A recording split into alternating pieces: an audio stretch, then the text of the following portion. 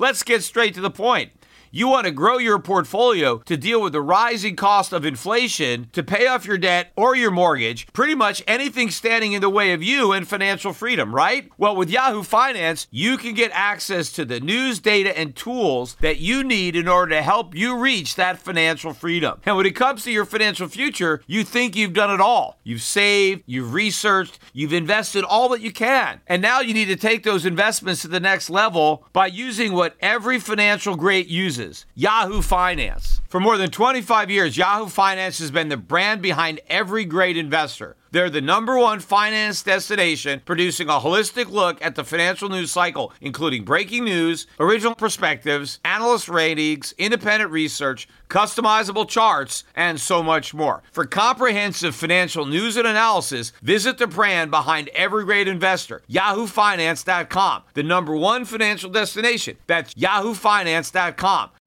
You know how to book flights and hotels. All you're missing is a tool to plan the travel experiences you'll have once you arrive. That's why you need Viator. Book guided tours, activities, excursions, and more in one place to make your trip truly unforgettable. Viator has over 300,000 travel experiences to choose from. Everything from simple tours to extreme adventures and all the niche, interesting stuff in between. So you can plan something that everyone you're traveling with will enjoy. Real traveler reviews give the inside scoop from people who've already been on the experiences you're considering. So you can plan with confidence. Free cancellation helps you plan for the unexpected. And 24/7 customer support means you can travel worry-free. Download the Viator app now and use code Viator10 for 10% off your first booking in the app. Find travel experiences for you. Do more with Viator. The Peter Schiff Show. Well, Friday the 13th wasn't unlucky on Wall Street. The markets rose. The S&P 500 traded to a new all-time record high. Not quite so for the Dow. I guess a record high in the Dow is going to have to wait till next week. But we did manage to close above 18,000. The NASDAQ, not at a new record high, but it certainly has broken out to almost a 15-year high. I mean, the only time the NASDAQ was higher than this was in March of 2000 when it got to 5,100 and change. Right now, we close at 4,893. So very close to 4,900. Again, if we get above 4,900, it'll be the first time we've been above 4,900 since March of 2000. So a huge rally going on in the U.S. stock market. But this rally is coming despite weak corporate earnings, downgrades coming by companies issuing warnings that their earnings are not going to meet expectations. There have been some stocks that have reported better than expected earnings, but the overall trend is weaker earnings. And of course, many companies are using the dollar as an excuse as to why their earnings are down. But nonetheless, lower earnings. We're certainly getting weak economic data. The economic data, is trickling in, or it's a flood. The market seems to be buried beneath a deluge of bad economic news, but it doesn't seem to dampen the spirits on Wall Street. It is, though, beginning to dampen some of the spirits on Main Street. I'm going to get into some of these consumer confidence numbers that have dropped precipitously this week. But, hey, Wall Street has continued to be as confident as ever, despite the weakness in the consumer, the weakness in the economy, the weakness in corporate earnings. None of it is stopping the markets from rising. And again, I think what's really powering the markets is the Fed. Not only the Fed, but the ECB, the Bank of Japan, Bank of China, the Swedish bank, the Swiss bank, all the banks. Sweden just this week joined the QE club. As if their currency hadn't lost enough value last year, they decided they needed to push it even lower by launching a QE program. But it's all this liquidity. That's where these markets are floating on. And if the Fed is going to keep creating money, and I think this weak economic news, again, is propping up the markets because it takes the rate hikes off the table, even if people don't want to acknowledge it yet. But I think eventually that is exactly what is going to happen. But let me look at some of the economic news that has come out since my last podcast. On Wednesday, we did get the weekly mortgage applications, which plunged. It was a 9% drop on the composite index. Breaking it down, the decline in purchases was a 7% decline. That followed a 2% decline in the week prior.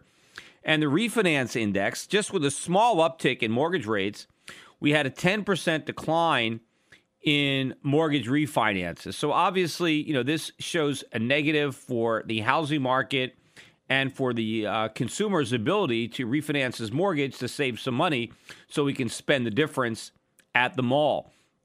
But we got the jobless claims that came out on Thursday, the weekly number. And I've been talking about how this trend has turned higher. And we got a big jump up. We got a 25,000 claim increase over the prior week, which was revised up by 1,000. But so last week we were 279,000 claims.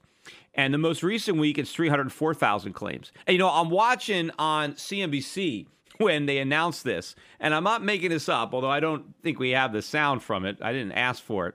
But Steve Leisman, when the news is released, he basically says, well, yeah, we got this big jump in employment claims, but no one's really going to pay much attention to that because we all know how strong the labor market is.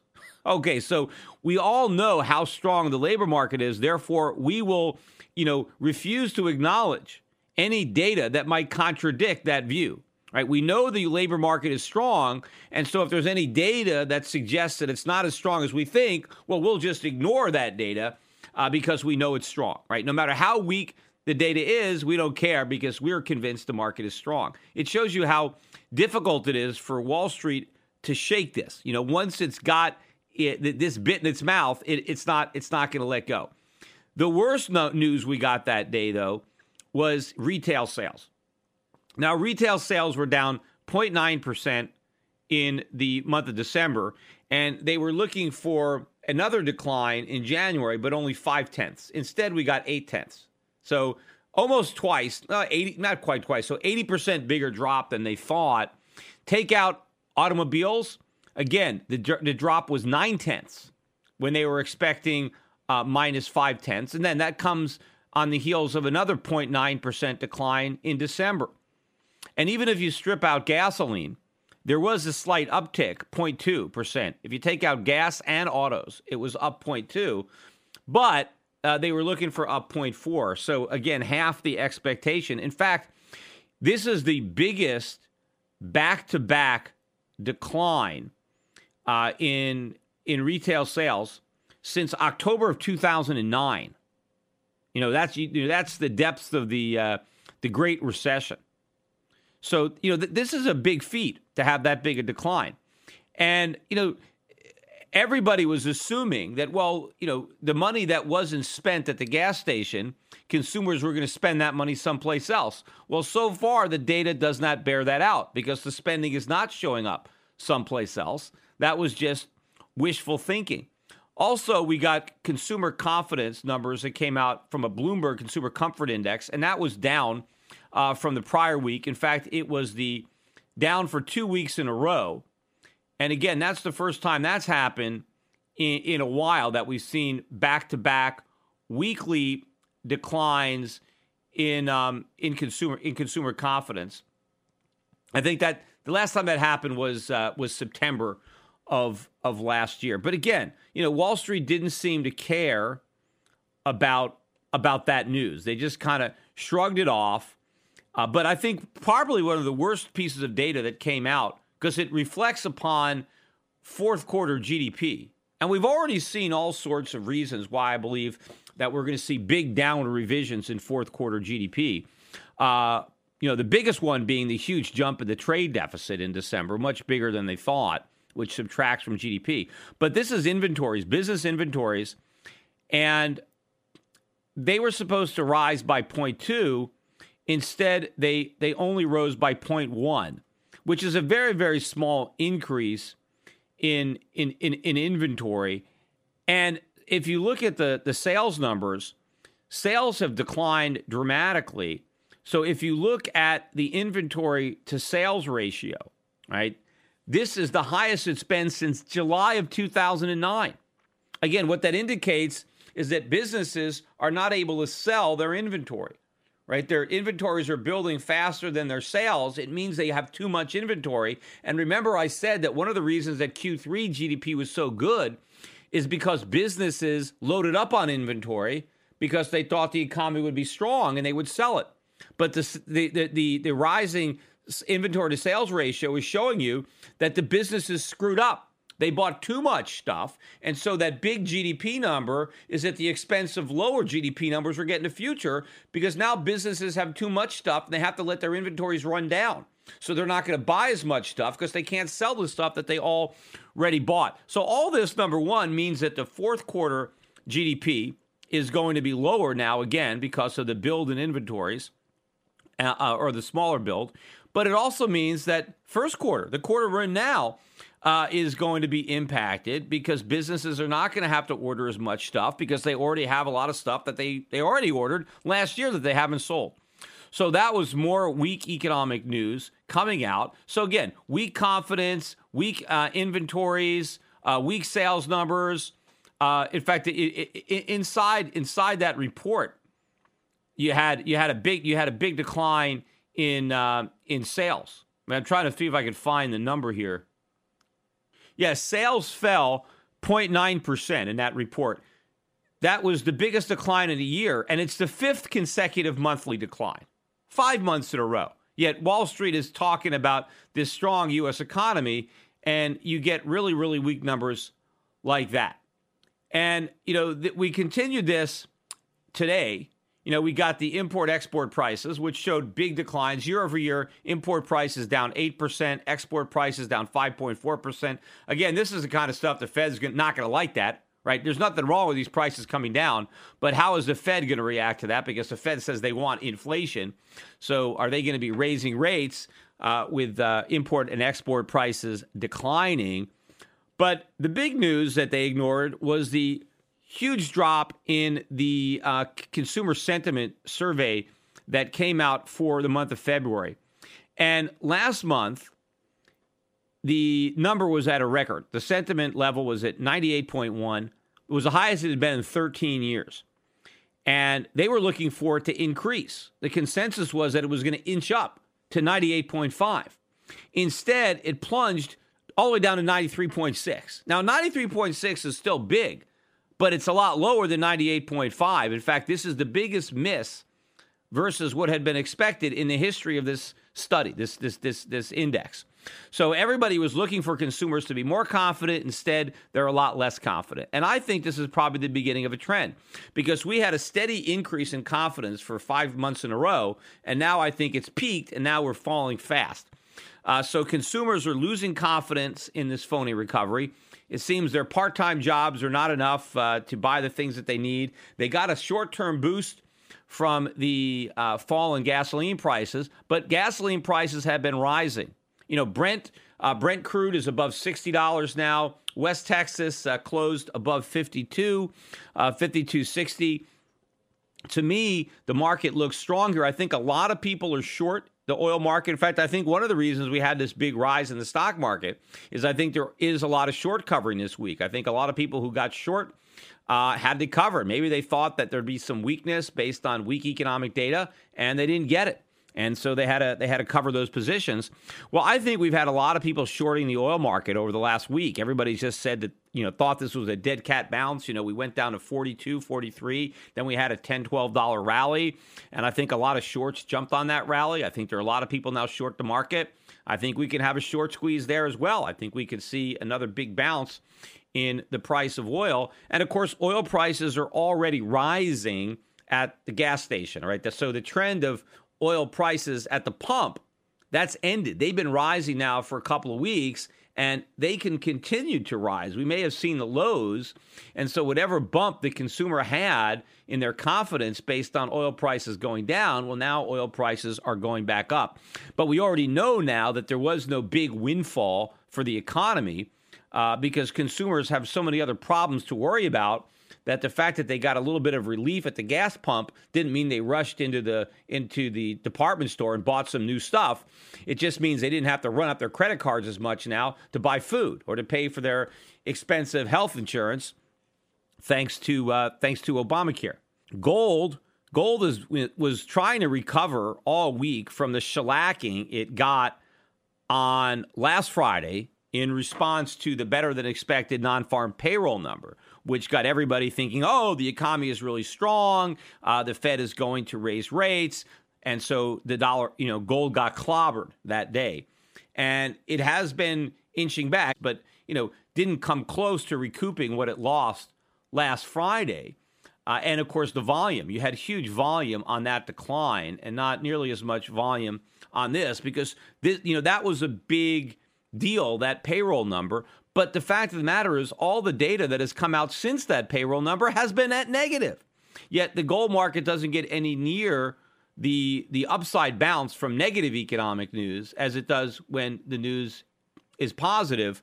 But I think it's because it's the jobs number. I think that since Janet Yellen and the Fed are focused on jobs, that's the economic data point that all the traders are fixated on. But they don't seem to understand if all the other numbers are weak, then the jobs numbers are going to follow. See, these jobs numbers are a lagging indicator. You're looking in the rearview mirror when you're looking at all the jobs we created in 2014. You got to look at where the economy is now and where it's headed. And if the economy is as weak as the data suggests, then a lot of these jobs are going to go away. And as I mentioned before, a lot of these jobs are simply part-time jobs. I mean, that's the reason that there's so many jobs is because so many people are working part-time. And when people are sharing jobs, which in effect they're doing thanks to Obamacare, employers are forced to share jobs. Instead of giving one person a full job, they got to have two people share a job so that they don't have to provide health insurance. When you have job sharing, a lot more people have jobs, but they don't have good jobs. They don't have full-time jobs. And so the numbers are kind of padded by this new reality, and people are not factoring that in. They're just looking at the numbers and accepting them on face value because it serves their narrative. It makes it easier for them to pretend the economy is good, so they don't want to spend the time to dig beneath the surface. Maybe because they don't want to. They don't want to know the truth, so they'll just conveniently believe a lie because it's more comfortable than digging out the truth. But I think that as we continue to see more and more evidence that the economy is a lot weaker than people think, you're going to start to see the gold market moving much, much higher. And, of course, eventually these non-farm payroll numbers are going to start to come out weak. It's got to happen. And when it does, it's going to be a big surprise and it could be a violent rally. In fact, this is going to, be a two-way street when it comes to the part-time workforce, because it helped the numbers on the way up, right? Because employers had to hire part-time workers rather than full-time workers. They did hire more people in numbers. They did create more jobs, but it works the same way on the downside. When employers decide they need to reduce their payroll, they need to have fewer hours worked, they're going to be firing more people, right? Because if they want to cut, let's say they're looking at the hourly pay, and they want to get rid of, 80 hours. Well, if 80 hours used to be two people working 40 hours, but now it's two people working 30 hours and another guy working 20, right? So now they got to fire three people to reduce their labor costs by 80 hours, not two. So it's going to work the same way. You're going to have bigger job losses in the part-time economy to offset the bigger job gains in the part-time economy. So it's going to be vicious on the way down. It was virtuous on the way up from the point of view of the statistics, but it's going to be vicious on the way down.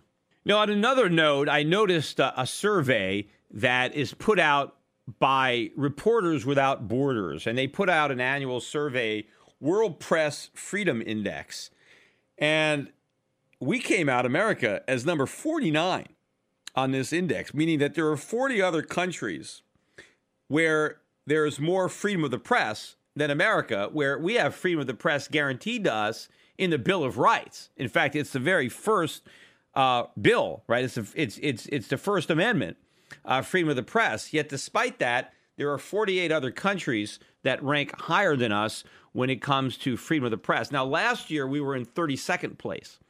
So that's a pretty big decline in just 1 year. So I wonder where we're going to be in 2015, because obviously the direction is not good. But this is just another indication. There are a lot of other studies that come out that rank economic freedom things like that. And America continues to notch lower and lower relative to other countries. And of course, freedom and prosperity go hand in hand. And as governments become bigger and freedoms become fewer, you retard economic growth. And then it also becomes a self-perpetuating spiral, because as the economies get weak, the government uses that weakness to usurp more power, because now, you create the despair among the people, and now the government can promise some kind of relief in exchange for more power, which they get. And then when they have more power, you sacrifice more individual liberty, more freedom. And then, of course, as things get bad, you always have some dissent. You always have people that want to rightly blame the government, and now the government reacts with oppressive legislation. And, of course, as you have real economic chaos and people are looking to protect their wealth or maybe get their money out of the country, well, they crack down on that.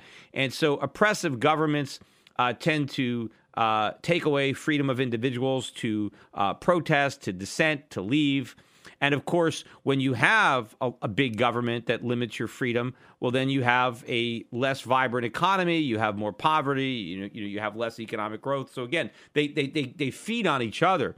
So it's no surprise that the U.S. is notching down in all of these metrics, which is unfortunate. I mean, we should be number one in everything. It's when it comes to freedom. But unfortunately, we're not. I'm sure if they were doing these surveys 100 years ago, America would be number one in economic freedom, freedom of the press. There probably wasn't anything, back then where we weren't the freest. But to think that, there are 48 countries that the Reporters Without Borders, probably not a very conservative, right-wing type organization. I would imagine there's a lot of liberals that are, in that organization.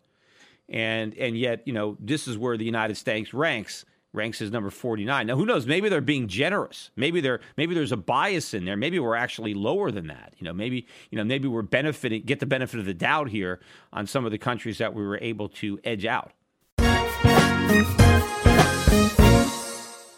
Today's financial advisors behave like pro wrestling TV commentators. They scream that the recovery is strong, debt is manageable, inflation is low, and that the Federal Reserve has everything under control.